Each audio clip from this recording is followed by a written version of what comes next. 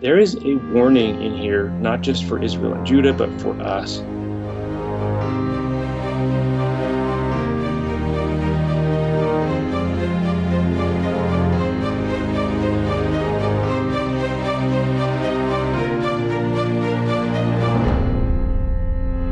Hello, this is the Adventure Through the Bible podcast. My name is Matt.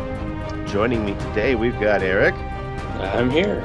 And we've got Tracy. Good morning. And we've got Karen. Struggling in. I'm here. It has been a morning to get together. Gosh, Tracy's recovering from surgery, and Karen's computer was being stupid. And well, finally, we're all together though. We're here, and it's good to be here talking with everybody. We've just been kind of sitting here talking about some of the struggles of the world and just the hurdles that seems like we have all the time between COVID and kids going back to school. And, I've caught a little cold off of my kids, who I'm sure my youngest brought it home, and Tracy's surgery and Karen's computer and Karen's move and job search. And oh my gosh, it's just, I don't know. It's been an interesting time of hurdles for everybody, not just us. I'm sure our listeners are feeling a bit of that too. So I hope that the podcast here serves as a little bit of a ray of sunshine.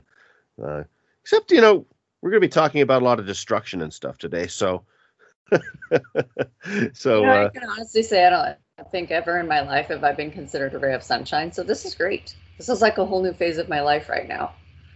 Karen, the ray of sunshine. No, that's not a thing that goes before me into a room. Not at all. I'm trying to help you out here, Karen. Oh. She's not your typical Karen. She's Karen, ray of sunshine. That's right. Okay, well, we've got, I don't know. This was an interesting reading this week. We were reading, let's see, 2 Chronicles chapter 28, 2 Kings 16 through 17, and Isaiah 13 through 17. Now, the Chronicles and Kings chapters they serve to set as kind of the backdrop of where Isaiah is coming from. And just to review, Isaiah has been laying down some little smackdown on everybody as the kingdoms are starting to wind down. Things aren't going great. They're not going to go great for them.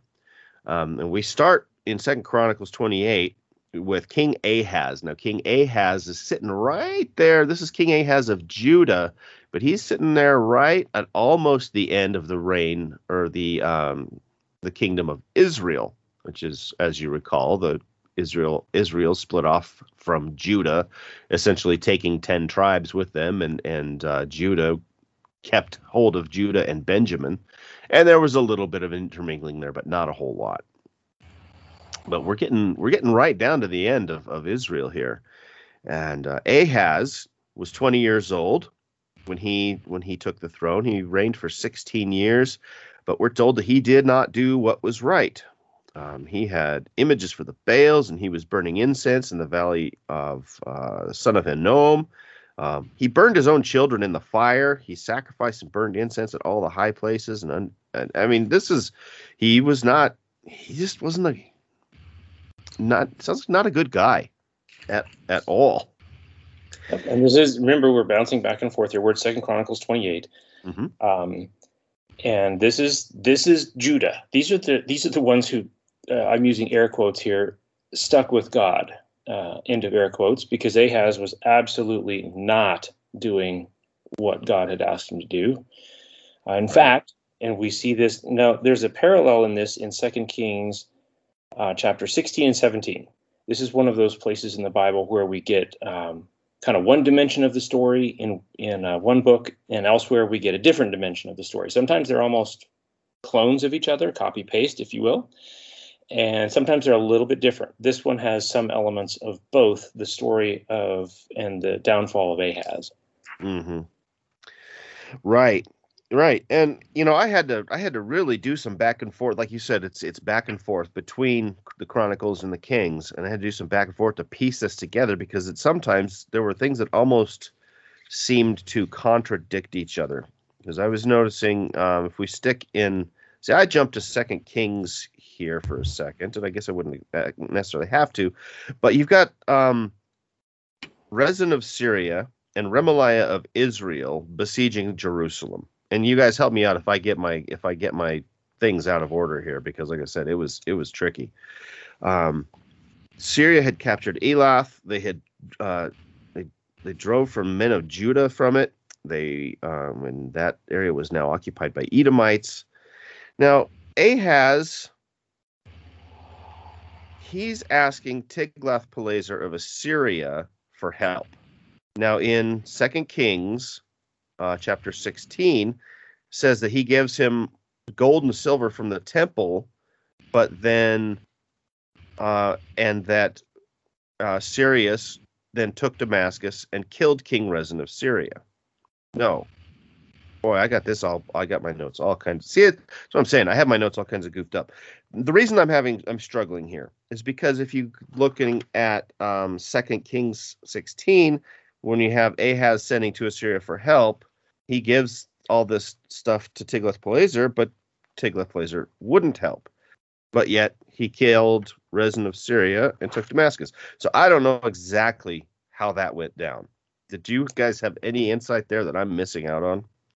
Well, the core of the story here is Ahaz has been leading Judah into sin.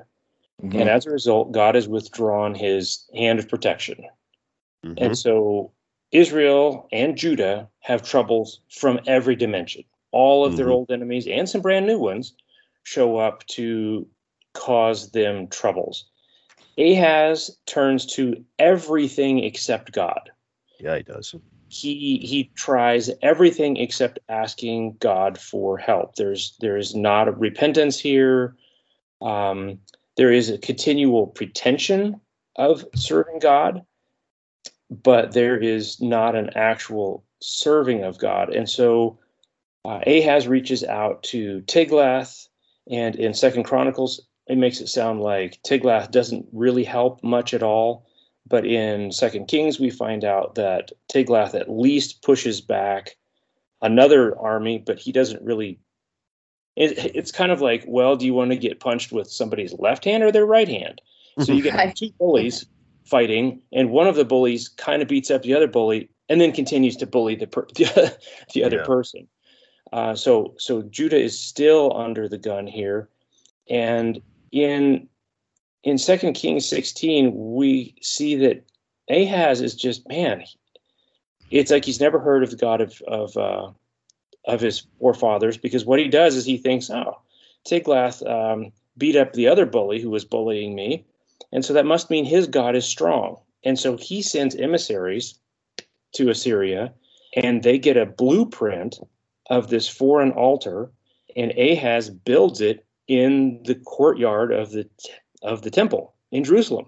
Literally, he moves the altar of sacrifice out of its place, puts this heathen altar in its place, and starts sacrificing on his own. He cuts up remember we talked about the Sea of Bronze? That's the big laver that held the water for ceremonial washing. It was a big bowl on the back of bronze bowls. Well, he cuts that all apart and moves it off to the side, and he's just doing everything. And basically what it boils down to is he's trying to copy the nations around him, but he keeps, now this is really an interesting thing, he keeps the altar of the Lord kind of as a little magic talisman, as just a kind of way so that he can, well, if I need to go see, what do they call it? The word divination. He was going to keep the altar of God just for divination purposes. He wasn't going to offer sacrifices on it. So that's what Ahaz does. And they're all just, that divination thing is in 2 Kings 16:15. It's just all falling apart. It's just all falling apart. And in the midst of this, to make it even more confusing, Israel goes to war against Judah. And in 2 Chronicles 28:8, the men of Israel took captive 200,000 of their relatives, women, sons, daughters. So the 10 tribes, go to war against Judah and Benjamin and take 200,000 prisoners. This is in addition to Judah being beat up by these other bullies. And an interesting thing happens. In 28:9, a prophet of the Lord was there whose name was Oded, and he went to meet the army that came to Samaria. So they're returning victorious from beating up Judah, and said to them, "Behold, because of the Lord God of your fathers was angry with Judah, he gave them into your hand," which is a summary of what's happened to Judah here. Mm-hmm. "But you have killed them in a rage that has reached up to heaven, and now you intend to subjugate the people of Judah and Jerusalem, male and female, as your slaves. Have you not sins of your own against the Lord your God? Now hear me, and send back the captives from your relatives, from whom you've taken them, for the fierce wrath of the Lord is upon you." It's like, yeah, you were punishing them for me, but you went too far. You're not supposed to be taking these as captives. And an interesting thing happens is that the warriors from Israel, they just leave. They leave all their captives and they just walk away and leave everybody prisoners. And then there are some chiefs of Israel, aka Samaria, who come and basically feed and clothe these captives and send them home. Yeah, that was an interesting little thing there of God said, "Yeah, okay, you're doing what I want it done, but not like that. That was not the way to do that." And and those Israelites get to go home. That was an interesting story. I didn't read it like that at all. What I read it like was God used them to exact punishment on some of his children who needed punishing, but then he stopped them from taking it as far as a natural victor would have, because they weren't actually a natural victor. They were his arm of punishment. What did he call the Assyrians at one point? His sword arm or whatever like that. Mm-hmm. So like he sent them to do a job for him, but whereas human victors would have taken it to the nth degree, he stopped them and said, "You're not actually any better. Stop now. Give some grace." Yeah. Because you know that you yourself need grace, and these are your brothers. Yeah. Yeah. He says that to, God actually says that to Babylon. Mm-hmm. And he says that to the Medes. He says, yeah, you do a thing, but don't go too far. And mm-hmm. they all go too far. And he says, okay, well, you went too far. And so you got to reel it back in. He says this to all these people. And maybe there's a lesson in that for us, is that maybe we need to speak a word of warning or caution. We were speaking about this before the podcast started, just some issues in the world and church and lives. And how much do you say and how much do we just keep on steamrolling? And I think God was quite clear here that there's something needs to be done and said and happen, but not too much. Mm-hmm.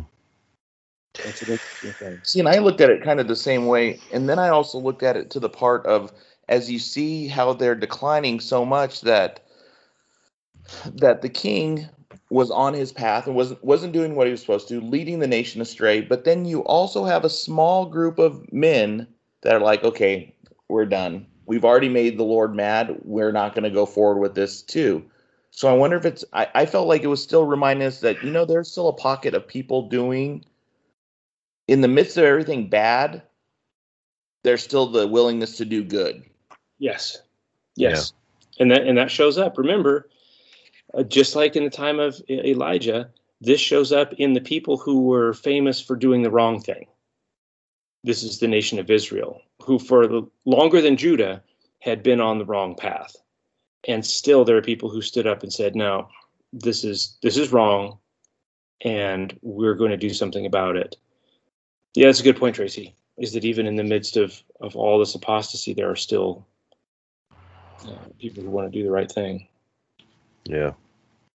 Yeah, and that's a good thing. I mean, how did is it Mr. Rogers? I think it was Mr. Rogers. He said, look for the helpers. Yeah. Because we all have those times when things are looking down and you might feel like just in complete despair, but it seems like there's always somebody who will help. if you look for them. Otherwise you could be looking at the world and thinking that everything is always bad all the time for you, and you're in utter despair. But if you look for the helpers, you'll probably be okay. Well, ultimately, all of this ends with the death of Ahaz. I mean, like Eric said, man, he's just been basically just disassembling the temple. It is just amazing. I mean, such a national treasure for them, and he's just kind of taking it apart piece by piece and giving stuff to here and there and moving things around and putting different things in their place. But ultimately he dies, and he ends up getting succeeded by his son Hezekiah. So that puts us in our context then of where Isaiah is talking now. And now when I say context, because we're going to be talking about a lot of things that it seems to me haven't happened yet in what we've read, because there's a lot of talk about Babylon and, I mean, the spoiler alert is that eventually Judah gets carried away by Babylon, but this is going to be several kings down the road.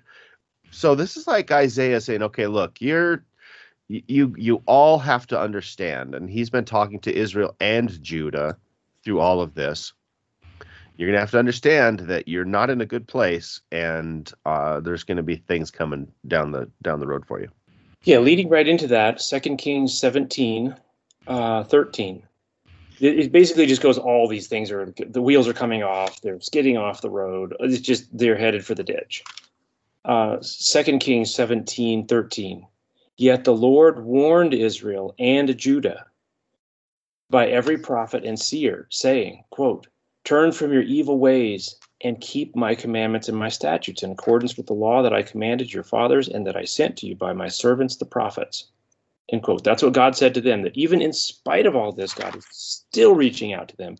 And that's what all these prophets were reading, Micah and Isaiah. And it's really fascinating. If you look at the bulk of the minor and even the major prophets, it is God calling to his people to say, turn around. He's saying, turn around, turn around, turn around. He does it over and over and over. There's a lot of literature in here where God is trying to reach his people. Sadly, historically, 2 Kings 17:14 continues, but they would not listen, but were stubborn as their fathers had been. They despised his statutes and the covenant he made with their fathers and the warnings he gave them. They went after false idols and became false. There is a warning in here, not just for Israel and Judah, but for us. Is, again, before the podcast started, we were talking, saying, really the only way through for us today is to keep our eyes individually on Jesus. The temptation is to say, now you need to make sure you're doing X, Y, and Z, but really we need to make sure we are doing X, Y, and Z and keeping our eyes on Jesus. With that context of this, there's two little points in 2 Kings 17 that I think I just want to touch on. Is in 2 Kings 17:24, he takes the citizens of Israel, the Israelites in Israel, captive. I'm going to read this. 24. And the king of Assyria brought people from Babylon, Cutha, Ava, Hamath, Sephaim, and placed them in the cities of Samaria instead of the people of Israel. So what we've got going on here is he took the people, think of it like a chessboard. He took the people off of one side and then put his players back where the other. He took out the Israelites, took them away, and he put in his own people, a foreign people, into the land of Israel. So keep this in mind as we flash forward to Jesus' day. You've got the Jews who think that they're vastly superior because they're not like the Samaritans. And in many ways, they're not. Because the Samaritans, aka Israel, this gets complicated, are in fact a mixed race. They are some Jews left over from the 10 tribes, but they're also these people from Babylon who got replaced there. And this is a very fascinating thing, is that these people get put in the land of Israel, and word gets back to the king of Assyria, he says, oh, hey, look, we got all kinds of problems going on there. We got wild lions attacking and killing people. And that's probably because the people you put there from Assyria don't know the laws of the gods of the land. That's verse 26. The nations that you carried away and placed in the cities of Samaria do not know the law of the God of the land. Because these Old Testament people believe very much that each region had its own God. Remember, we have Naaman who says, I want to take some dirt from Israel back with me, because the God of the land will come with the dirt, and I get to worship the God of the land because I have the dirt with me. And so the king of Assyria, this is just blows my mind. The king of Assyria says, yeah, we need to teach God to these people. So let's get a priest out of you guys that I have pulled into exile and go back home and teach my people, the foreigners, how to worship your God. You got a foreign king instituting the teaching of God's ordinances, whereas the God's king of the land wouldn't do that. I mean, if that's not irony. Yeah, it is interesting. Yeah, so through all of that, Israel, this is the point where Israel gets, like you said, they get carried off. Israel is, at this point, Israel is gone. At least as we know those 10 tribes, they're gone. They never do come back like they were. Nope. And so yeah, they definitely get the brunt of this. And well, when you go through all the things we've been talking, generation after generation after generation, and they're just it's been a whole lot of did not do what was right in the eyes of the Lord. Yeah, let's just say it that way. Yeah. And and they're gone. All right, so we get into Isaiah chapter 13 now, and a proclamation is now given against Babylon, which is like I was saying before, is interesting because nobody's been carried off to Babylon yet at this point. I mean, I think we are still okay. So we've talked about Hezekiah 1, 2, 3, 4, 5, 6, 7. After Hezekiah, there's 7 kings left of Judah before this stuff happens. So I'm a little curious. Those seven go in rapid succession. They kind of rise and fall quickly. Yeah. But this is prophecy. This is a really interesting thing, is that Isaiah here is, like you said, Matt, he is prophesying things that have not happened. Uh-huh. I mean, Babylon isn't even really on the radar of Judah as a threat. Yeah. They're probably thinking, Babylon who? We got nothing to worry about with those guys. We're worried about the Philistines. And God's like, yeah, no. The Philistines they're going to get swatted like a fly. You're going to have bigger problems. And this is an interesting thing, is that God is prophesying about Babylon before it happens. And this is really interesting. In previous podcasts, we talked about the different layers that we can look at prophecy in. Like, it's the immediate literal application of things, that it can be a later literal application of the prophecy. It can be a later kind of a metaphorical application, and it can be dipping in and out between those. And when we're talking about Babylon, it's really important that we realize that Babylon plays a role in prophecy as a symbol, as well as a literal political force of the time. Don't believe me? You can look at prophecies in Daniel, and especially Revelation, which is set way in the future. We have Babylon talked about again and again and again. We're like, wait a minute, I thought they were gone. Daniel chapter 2, the statue of gold. Well, there's the head of gold, and then the shoulders and chest of silver. We're way past all that. But Babylon is used as a symbol also. And so it's really tricky as the words Babylon show up, especially in Isaiah 14. We got to think, what could this mean? Mm-hmm. Yeah, it begins. See, it's interesting to me because it's basically starts talking about the downfall of Babylon, like you say, before it's even really raised up in our eyes at this point. And God is going to raise an army. He calls them my mighty ones, those who rejoice in my exaltation. And I just put a little note here: is this literal? Is this metaphorical?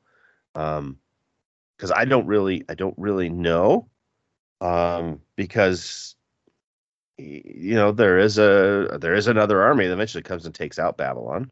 But this almost sounded to me sort of end times kind of, people that are going to rise up against all the things that Babylon stands for, all the corruption and whatnot. There's a footnote.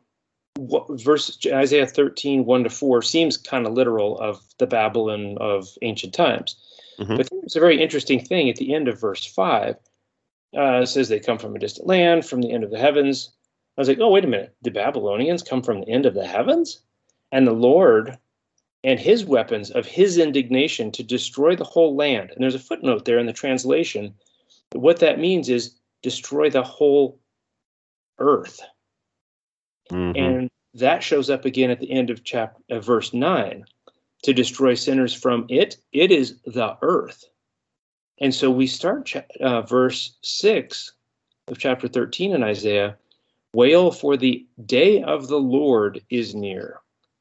Boy, when we start reading verses 6 to 16, and we get day of the Lord, this talk is talking about, it seems to be talking about, or we could see this as, this is more universal and final than, the Babylonian invasion of the land of Judah. Yeah. Well, and this whole thing sounded to me more like it was against Babylon rather than. Oh, yes. Because maybe I misunderstood something you said there, like in verse. Where was that? From the ends of the heavens. That was in verse 5. Oh gosh, 5. Yeah, and I maybe misheard you there, because I was thinking you were saying that it was the Babylonians who were coming from the ends of the heavens. No, and that's where I'm saying that this is poetic, and it's kind of like, oh, I'm with you, I got it. We're talking about the Babylonians, and then all of a sudden it's like, well, wait a minute, how are they coming from the ends of the heavens? And then it's called the day of the Lord, not the day of the Babylonians. Mm-hmm. Yeah, well, yeah, because this is all being raised up against them. Yes, and that's what's happening in chapter 13. So we're already talking about the downfall of Babylon. Yes. Just when it's all we're just getting the idea that they're going to be the ones who come and take them, and we're already hearing about their downfall.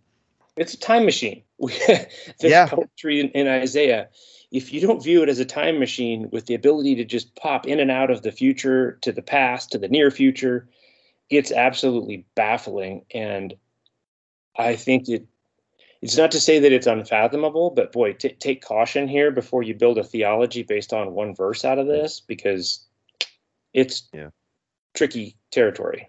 I noticed that time and time again as I was reading through the Isaiah chapters. It's like,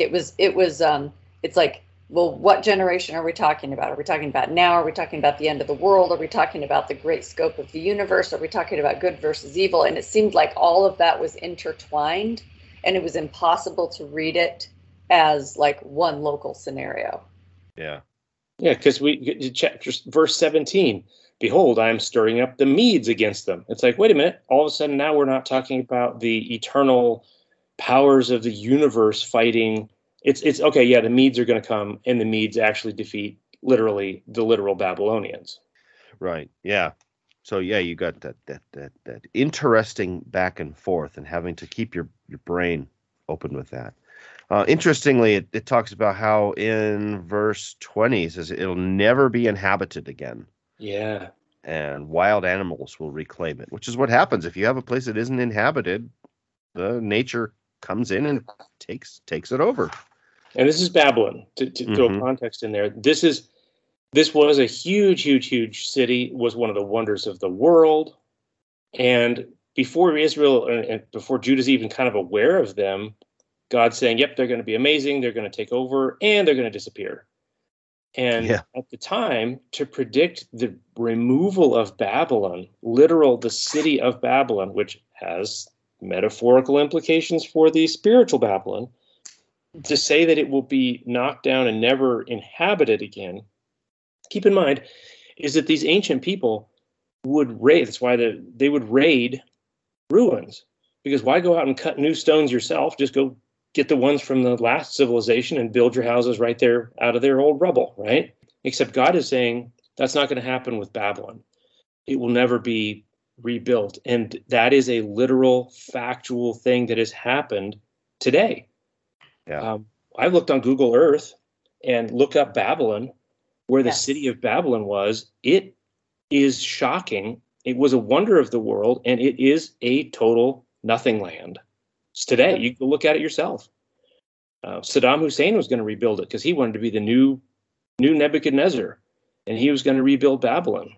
Well, good luck working against what God said is not going to happen. Yeah, we saw what happened to him. Not going to happen. Well, but it has. I have done that before. I've looked up Babylon on Google Earth just to check it out. And Hussein went so far as to build a palace nearby, didn't he? It was some kind of like big thing that he built overlooking the ruins. But then he went there with the full intention of rebuilding the city itself, and just never did. Didn't happen. So, no. Right. 14. Wow, this one was. This. Hey, so Eric texted us and he was like, hey, if you have a Bible commentary, read, blah, blah, blah. Well, I just moved and I may have a Bible commentary at some place in my boxes, but no place that I could put a hand on. So do you mind sharing, Eric? Well, let's get into it because there's a lot in here. Yeah, so we get the chapter begins with the title of Mercy on Jacob. And I love this because it's like after we're talking about how we know that everybody's getting taken captive. We know now that Babylon is going to fall, but then it says God will still choose Israel. Yes. So we remember back the promise that he gave. There would always be someone on the throne of the line of, specifically to David. But for that to happen, there would have to be people, still around. But not only will he still choose Israel, but others will return with the Israelites, and they will become their servants. So the ones who took them captive, essentially, will become their captives, which is an interesting turnaround to happen. Yeah, now, just keep in mind, just as we read through this, that, again, to emphasize to our listeners and to us too, is that just imagine I hate to do this, but I'm going to have to, is some sci-fi thing where people can teleport. And they just poof, they're here, poof, they're there, and they can just teleport through time, even easier than Back to the Future, okay? Isaiah 14 is doing this all the time. Like Matt said, it starts off with, and Jacob, it says, will be favored of God again. We've skipped past their captivity and their return, and we're seeing their glorious future. And their captivity hasn't even happened yet. You talk about a lot of time travel in a few verses. Well, it goes on to talk about how Israel is going to have a proverb against the king of Babylon. And, it goes through some poetry there to kind of give that picture. But essentially it starts out how the oppressor has ceased. He's become the oppressed, and no one comes to his aid, and the grave welcomes him. Death takes him, just like it has taken every king before him. So this, this notion that, the way I'm reading that, the bullies, you have the bullies, eventually they get theirs. And that's kind of what's being said here, I think, is that this king of Babylon, who's going to come and take them away, he's eventually going to come to nothing. He'll be brought low, just like everybody else, because the fact of the matter is everybody dies. But in his, we know looking forward, if we've studied the things and looked at history and all, we know that, well, as it was predicted in the last chapter there, that the Medes come and take him over. I think I just put down that nothing is forever. Yeah. And that's always good for us to keep in mind. And, sometimes things last longer than we want them to. And I suppose there's some people who have seen nothing but oppression in their lives, but it just can't last forever. It just can't. Something will always come to overcome that in time, eventually. Now, probably, at least in my mind, the most interesting. Oh, go ahead, Eric. Well, depending on where you're going here, are we going to verse 12? Yeah. Okay, so, and that's where this is kind of an envelope for that, is that Matt read a very interesting verse that we shouldn't skip. My ESV I generally like it, but this is one place where I think it translates a word that gives us maybe not the correct context for this. Verse 4 in the ESV says, "You will take up this taunt against the king of Babylon." Well, the word taunt is the Hebrew mashal. This is from Bible commentaries. I'm not this smart, okay? Is normally translated as proverb or parable. So most translations call it a proverb or parable. And this is interesting because this is, imagine this, if I say, let me tell you a story. If I start with that, you in your mind right now are like, well, no, wait a minute. Is he telling me like a story to make a point here? Or is he revealing history to me? Or is he doing prophecy? You don't know that, do you? But if I tell you, let me tell you a story, you're already queued up to listen like, this is going to be something interesting. And how should we take it? Right? Yeah. And if we look at this as a parable, really important, then the rest of all this poetry here in 4 all the way through 26, if we look at this as a parable, and parables, you see, could be applied in many different places, this becomes super important because Matt and Tracy talked about this. These things don't last forever. And Babylon comes up and then Babylon goes away. Babylon, let's not forget, is the symbol of apostate religion, government, the things that are opposed to God in end times. Mm-hmm. And it shows up in Isaiah, it shows up in Daniel, it shows up in Revelation a lot.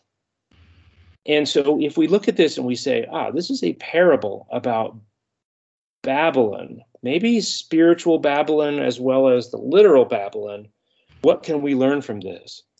And as we look at this and we get right to where Matt's going to go and take it from here, Matt, we land in verse 12, which if we're thinking about this as literal Babylon, it would be very confusing. We're like, wait, what? Yeah. I think you have a little bit of literal Babylon here, but you also have some, how do I want to put it, metaphorical talk about the king of Babylon as potentially, Satan. Yeah. Verse 12, how you are fallen from heaven, O Lucifer, son of the morning. Now, interestingly, that word Lucifer, this is the only place in the Bible you find it. It is translated from the Hebrew word halal, which comes from the word halal, which means to be clear or to shine. So, this is one of those places where I like to point out that sometimes our traditions play out a little more than what the Bible really means, and we've attributed the name Lucifer to Satan, where really it's kind of more. This is more of a descriptive term than it is a proper noun, if you will. That word Lucifer was put in later by translators. But when you read the context of this here, you can see how it really does seem like this is probably exactly who we're talking about. Because now we're talking about someone who has fallen from heaven. Now, if you're going to look at this as the king of Babylon, you can see how that metaphorically can talk about him as well, because the text is talking about someone who wanted to be great and tried to set themselves up to be great, but ultimately fell. Yep. And so you can see this with the king of Babylon as well, where he's going in and he's taking captives from everywhere and propping himself up and whatnot. But don't forget, wasn't the king of Babylon that whole like, you, O king, are the head of gold bit? Yep. Oh yeah. Yep. So, and his response to that dream and hearing that there was another kingdom coming after him was to make an entire statue from his dream of solid gold. Like, I'm not the head of gold. I'm the thing. Look at me. I'm going to rule until the end of time. Now, everyone show up and bow down. So there was definitely like a king ruler complex going on there. Yeah. Yeah. But if we're also going to account this as being, or if we're going to attribute this as an account of what happened in heaven to Satan, we can see that as well, because this is talking about someone who wanted to be like God, wanted to be in the place of God, thought that he could do the things that God did and do them just as well, or maybe even better. And this is essentially saying, you thought this was going to happen, but look at you now. You got everybody all riled up. You got everybody worried about you, and now you've been cast down. So I've got this parallel Bible, and so when it comes to really sort of poetic or descriptive verses, I get a kick out of reading the 4 versions side by side. I've got 2 translations and 2 paraphrases. So the Message is one of the paraphrases, and in verse 12 it says, "What a come down this, O Babylon, day star, son of dawn, flat on your face in the underworld mud, you, famous for flattering nations." I was kind of like, okay then. Yeah. But Lucifer, I've got a little note, a footnote that says that the word Lucifer just means day star. Yeah, there's some speculation that it might have even been attributing him to, well, the morning star or Venus. Yeah. Yeah. And just a comparison there, maybe not literally, but yeah, that name Lucifer has like become the quote unquote name of the fallen angel, but seems like maybe not so much. I don't know. I think it's not that important. Get back to what Tracy said, is that this is kind of on whichever level you read it on. It says Babylon. Now, when we say Babylon, we can think spiritual Babylon. We can think the literal Babylon. We can think the future powers of Babylon. We can think of it as Satan's kingdom, because that's kind of how Babylon is portrayed in the book of Revelation. It doesn't last. It shows up. It puts God's people under subjugation. It goes badly for God's people for a time. And then God shows up and says, yeah, okay, that's enough. And we see this happen in Daniel's, Nebuchadnezzar, his dream in Daniel chapter 2. God eventually shows up and says, that's enough. And in the book of Revelation, we see God shows up and says, yeah, that's enough. And here we see that this political power, again, there's all these different levels, and which one is true? It's kind of like, yeah, all of them at different times and different points, they're all true, is that literal Babylon will eventually release the people from Judah, and they will be free. So all these things are going on simultaneously. And we see there's an interesting level of that Lucifer is a person, is a being, is a person with aspirations to be. I mean, it's 12, 13, and 14. Pretty interesting stuff, that what he says, I will ascend above this is 14. I will ascend above the heights of the clouds. I will make myself like the Most High. We have war in heaven. We see this pop up in Ezekiel also. We've read the book of Job, and we see the accuser of the brethren show up in Job chapter 1. Is that all of this stuff is happening behind the scenes in a literal way, and it has implications for us here on earth. So many implications that this isn't just this being here, this day star. It's calling a person, not human, okay, but is that this is seeking to put one's place above God or in God's place, and that is the core of the problem. This is the core of the problem with literal Israel, the 10 tribes of Israel, of Judah, is that they put their desires, their plan, they're like, well, we'll say we're worshiping God, but we're going to do it our way. We're just going to do our own thing. It doesn't work. It didn't work then. It doesn't work now. Book of Revelation says it's not going to work in the future. It's God's way or the wrong way. Those are your two choices, really. Is that you can come up with your best plan and you can call it whatever you want to, but in the end, it's either God's way, the way he said to do it, or the wrong way. Mm-hmm. Yeah, even to the point where you get verses like 16 through 21 is basically saying that it will come to a point where people are going to look and wonder that you ever had so much power. Yep. And there will be no legacy left. You'll have, when this is all done, there is going to be nothing left of your legacy. Nothing at all. Ultimately, Babylon is going to get destroyed. God's going to wipe it out. It kind of goes kind of quickly through the next, the next couple of chapters, really. But through the end of this chapter, you get Babylon gets destroyed. Assyria gets destroyed. Philistia gets destroyed. There's little details in there, but it's essentially bye-bye. There wasn't a whole lot that I put down for notes on any of that because it was essentially just they're going to be gone. Yep. It does say that, I'm assuming it's talking about God in verse 22, chapter 14, verse 22, for I will rise up against them, talking about Babylon.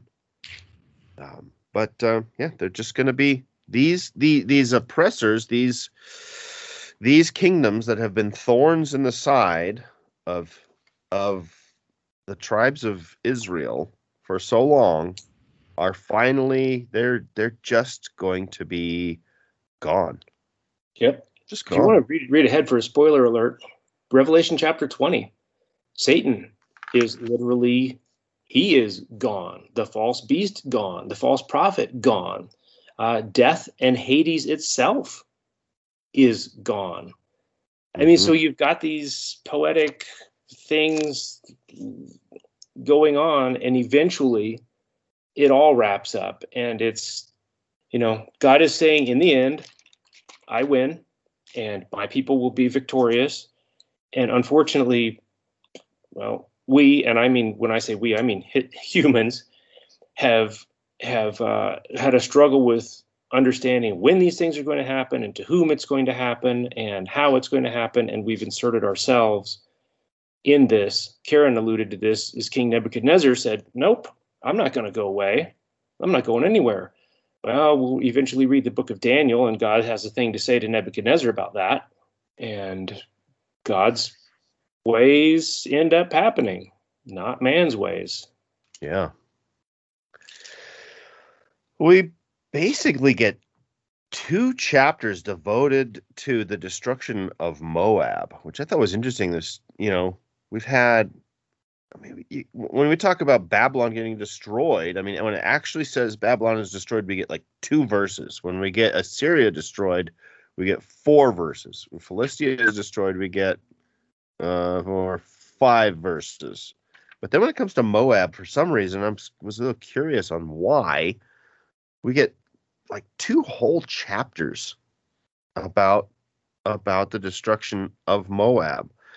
The whole of Isaiah 15 is the proclamation against Moab, basically saying that cities are going to be destroyed, the people of Moab are going to be in mourning, and the land will be desolate.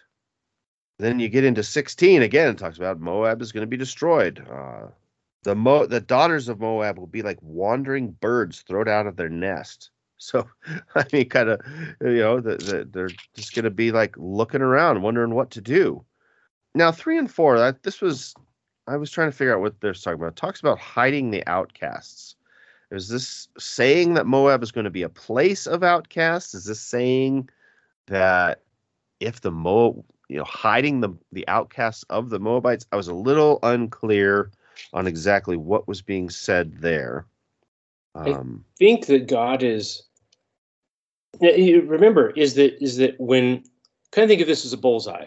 Okay, so you've got, as far as nations go, is that God was very concerned with the the Israelites, and middle of that was the Judah people. Outside of this was, remember, the Moabites are related to the Israelites because their children, correct me if I'm wrong here, Karen's got a good mind for this, is that Moab and Ammon were the sons of Lot, who was the nephew of Abraham. So these are relatives of the Israelites. And kind of they go in concentric rings, and so as they get further and further from this core people, there's kind of less and less said about them. I mean, the Babylonians are like, yep, they're going to come, they're going to go. And, the Philistines, like, yeah, they're going to eventually just disappear. Not much to say about them. Well, there is, but when it comes to the people that are closer to God's in his purposes, there's more time spent on them. You look how much time of this prophecy is spent on Israel and how much of it's spent on Judah. It's books and books of prophets saying, hey, mend your way. And when it comes to Ammon, maybe, this is the theory, because they are more closely related to Israelites, they get a little bit more verses, chapter time. They were cousins. Yeah. I kind of thought that too when I was looking at it. It didn't seem like their offenses were any less, but for some reason there was a little bit of leniency. And also, I mean, their offenses were any less. That's kind of a strange line to draw because if you're wrong, you're wrong. Right. But he's calling them back, and I think he's still giving them advice. He's like, hey, grant justice. Yes. Make your shade like the height of noon. Shelter the outcasts. Don't reveal the fugitive. Let the outcasts of Moab sojourn among you. Be a shelter to them. Basically, this is God saying to whomever he's speaking to. That part I'm not sure about, but he's saying, hey, be people who stand for justice. If you've got somebody who needs your help, you owe it to them to help them. Yeah. That's how I read this, is that God never really gives up on that. And to be clear, to my earlier comment about how God's people are at the center of this bullseye, their purpose was to spread the gospel and to be the branch through which the Messiah would come. It wasn't that God says this people is better than anybody else. He said, I've chosen you for a purpose. And unfortunately, we get to, as Jesus says over Jerusalem, he says, your house is left to you desolate. You didn't know when you had your chance. We're going to move on. And later in the book of Acts, we see it's like, well, Israel was special, but they did not take up their special calling. And so now it goes to someone else. It left. That was their purpose, not because God loves ethnic Jews any more than he loves anyone else. It's just they had a special role to play. They didn't do it. God moved on. Yeah. Something you said there, Eric, I think helped me figure out that context a little bit better, because we're talking about verse 4, and let me just read it the way it says. Let my outcast dwell with you, O Moab, be a shelter from them for the face of the spoiler, for the extortioner is at an end. Devastation ceases. The oppressors are consumed out of the land. But then verse 5 came out to me pretty strongly, but now I understand it. Seems like maybe it's in the context of verse 4. In mercy, the throne will be established, and one will sit on it in truth. And that one is capitalized, so we're talking about God. So it's like, show this mercy. When you show this mercy, then that is how this throne of God is established. Yes, through that mercy. So that helped me put that into that context by when we show mercy. That's Jesus always talked about the kingdom of God, and sometimes people think that he's talking about heaven, but I think Jesus is talking about how we react now, how we live now. And I think that's what that's talking about right there, is that in the mercy, when you're showing mercy, that's how that throne is established. Yes. It reminds me of Amos chapter 5:24. But let justice roll down like waters and righteousness like an ever-flowing stream. And Micah, we just read Micah 6:8. He's shown you, a man, what is, I can't find it here to look it up. What is right? What does it say? 6 through 8. Yeah, it's to do justice and to love kindness. God's always been concerned about that. Yeah. Mm-hmm. Well, in that verse 5 that you were just reading, Matt, it says, in love a throne will be established. In faithfulness a man will sit on it. One from the house of David. One who is judging one who in judging seeks justice and speeds the cause of righteousness. Like the Savior that's coming is all of those things. So I'm going to take a broad sweep at this. Like I kind of noticed something in this week's reading of Isaiah, and it made me flip back to where in chapter 10, which we already read, it starts off. So my Bible's got these bold, sort of sectional titles to kind of call you out to the themes that are happening here. And that helps me, that helps my brain make sense of things. But like starting in chapter 10, you've got the Lord's anger against Israel, followed by God's judgment on Assyria, followed by the promise of the branch of Jesse, followed by a prophecy against Babylon, prophecy against, that one was long, the Philistines, Moab, right? The things that we're reading now. And then Damascus, and then going ahead into the chapters we haven't read yet. It's Ethiopia, Cush, Egypt. Like it just keeps going. Like prophecy against Babylon again in 21, prophecy against Edom, Arabia, Jerusalem. It just keeps going. Tyre is out there. And then it goes directly from that to praise to the Lord, right? And by the time we get, and the reason I was thinking about this is because I heard a sermon this weekend that was based on the entire chapter of Isaiah 55. Now, we sometimes will focus in on parts of Isaiah 55, which I'm going to read here in a second, but this was actually the entire chapter. And it's like, and it starts off like in the wake of all of this garbage. Judgment on you, judgment on you, judgment on you, judgment on you.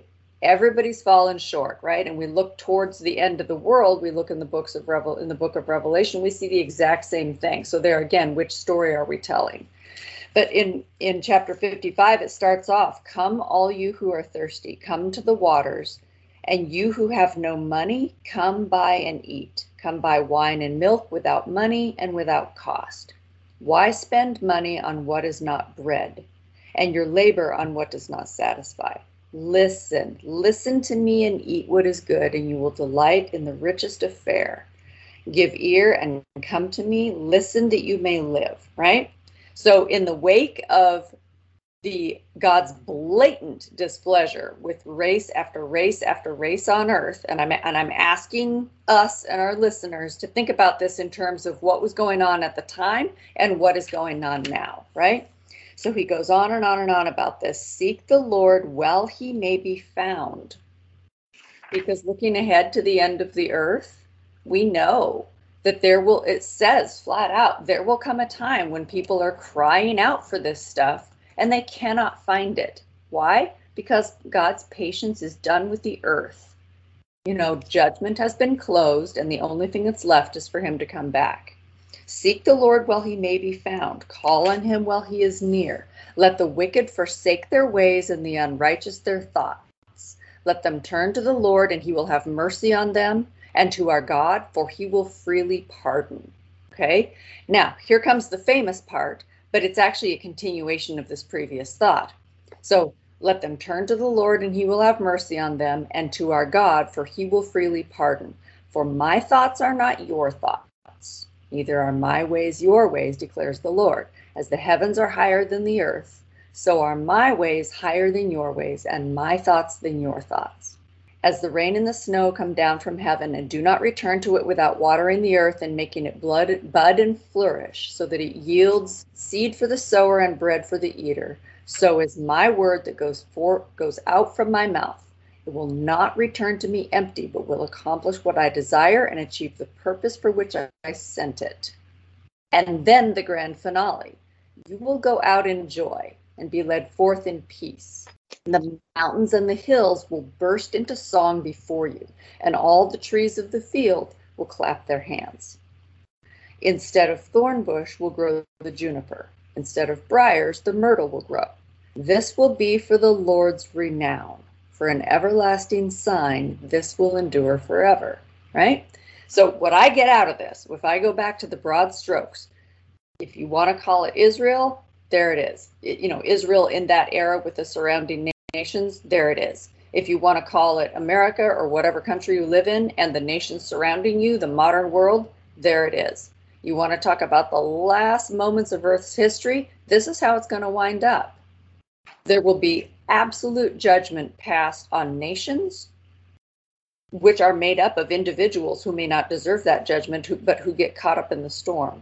There will be judgment passed on individuals who have passed their probationary period. They have passed the time where it's a chance to forsake their ways, turn to God, reach for his forgiveness and for his grace and step into his plan. All of that is going to go away. Ultimate judgment will be passed. And then, going back to that, the statue that the Babylonian king Nebuchadnezzar dreamed about, where it had the head of gold, that statue, we'll get to it when we read that. But that's a really interesting section. What is it, Daniel 2 or something like that? Where he dreams that, and that dream lays out all the major governments of the world from then until the end of time. And then guess what? Well, all those governments think they're standing there one after another. Here comes a rock cut out without hands. It decimates everything on the earth. And from the dust comes up the kingdom of God that lasts forever, right? Like, this is a statement and a restatement of the big plan that is happening on earth. And God says over and over, if I say it, it's going to happen. Don't think that you can put a halt to this thing by more shenanigans or more efforts to sidestep it. We're past all that. And it's a little bit grim. And yet, if you've ever had a moment of dissatisfaction, of looking around at the state of the world around you and how people treat themselves and how people treat each other, and the way we have all lowered our expectations to where it seems like we're barely better than animals sometimes, that also just screams a huge promise of yes, bring it, make it better, fix it. We've tried everything we can here as little piddly humans. It ain't getting better. We need divine intervention. Or, as my friend is fond of saying whenever she's feeling particularly exasperated with something that happens in the world, Jesus, come get me. I don't want to be here anymore. Yeah, I get to that point myself a lot of times. Just let's just be done with this. Let's just move on. But that's what we're reading. We're reading God setting out time after time. You, kingdom of whatever, you're done. You're done. You've reached your limits. You're done. Don't think I won't do it. Don't make me come back there. If I do, you're going to regret. You know what I mean? That's what we're in the middle of reading. And I know we only read a few chapters, but that's the big picture of what we're reading. It's the takedown of countries and nations and kings and individuals that have had their chance and they didn't take it. Yeah, Dad finally had to pull the car over. Yep. Right. I will pull this car over and you and I will have a conversation on the side of the road and you will not like it. Yep. And you're not getting back in the car either. Well, that chapter basically ends. I would be interested to know the exact time frame of this, but it says within 3 years the glory of Moab will be despised. I don't know if that's within 3 years of this proclamation being made or what, but given a definite time frame, within 3 years the glory of Moab will be despised. Then Isaiah 17 is a proclamation against Syria and Israel. It starts out, Damascus is going to be destroyed. The cities of Aurora are going to be forsaken. The fortress of Ephraim will cease. These were all places that were seen as being very strong and they were very prideful of these places. And then verse 4, at the same time, the glory of Jacob will wane. So that's sort of an ominous omen for the children of Israel, who have felt like they were in such high esteem and such power for a long time. And that pride, we've been talking a lot over the last few weeks about how their pride is going to be gone. Talks about when a harvester gathers grain.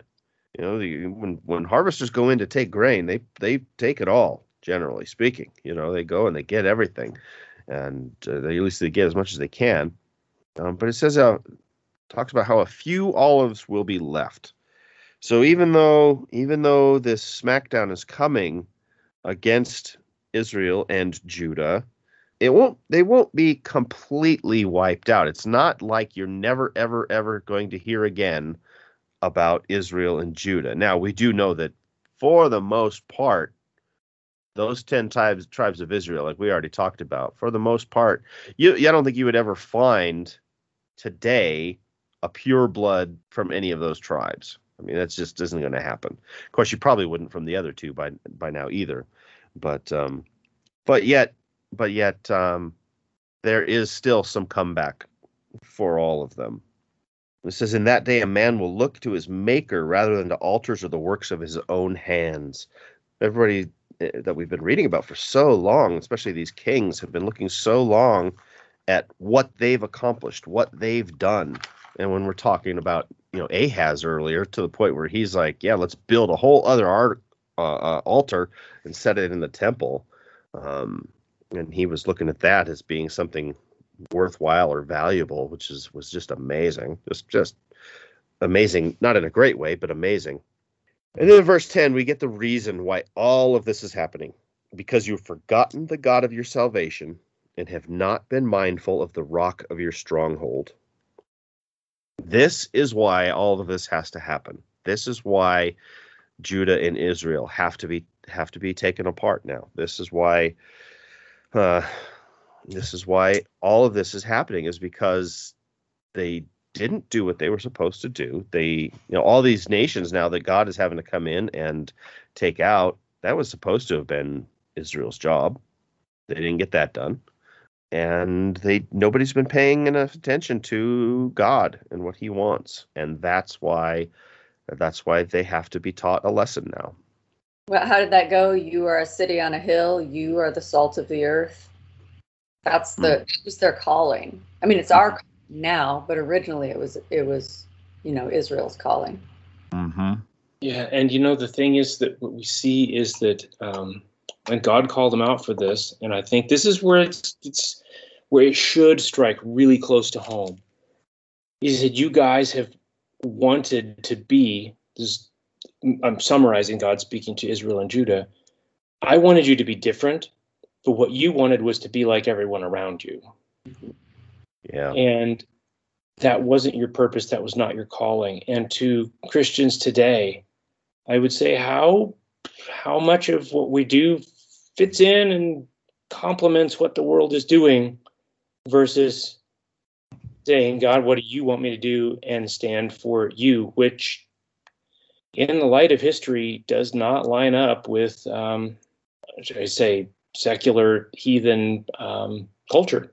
It doesn't. And if what you do kind of lines up with that, then maybe that's an opportunity for some self-reflection. Yeah. Yep.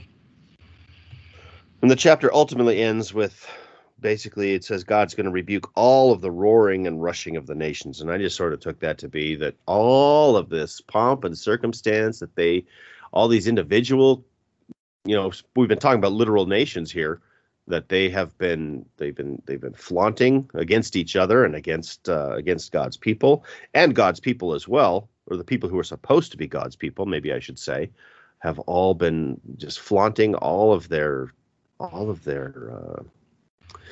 achievements and the things that they were valuing and all that stuff. And God is not going to have any of that. He is up against all of that now, and he's going to take it all out.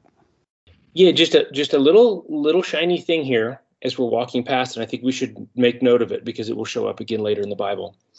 It says these nations. This is chapter 17 of Isaiah, verse 12. They thunder, the thunder of many peoples. They thunder like the thundering of the sea. They roar like the roaring of mighty waters, many waters. And we'll see this in prophecy later, is that there are things that show up out of the sea.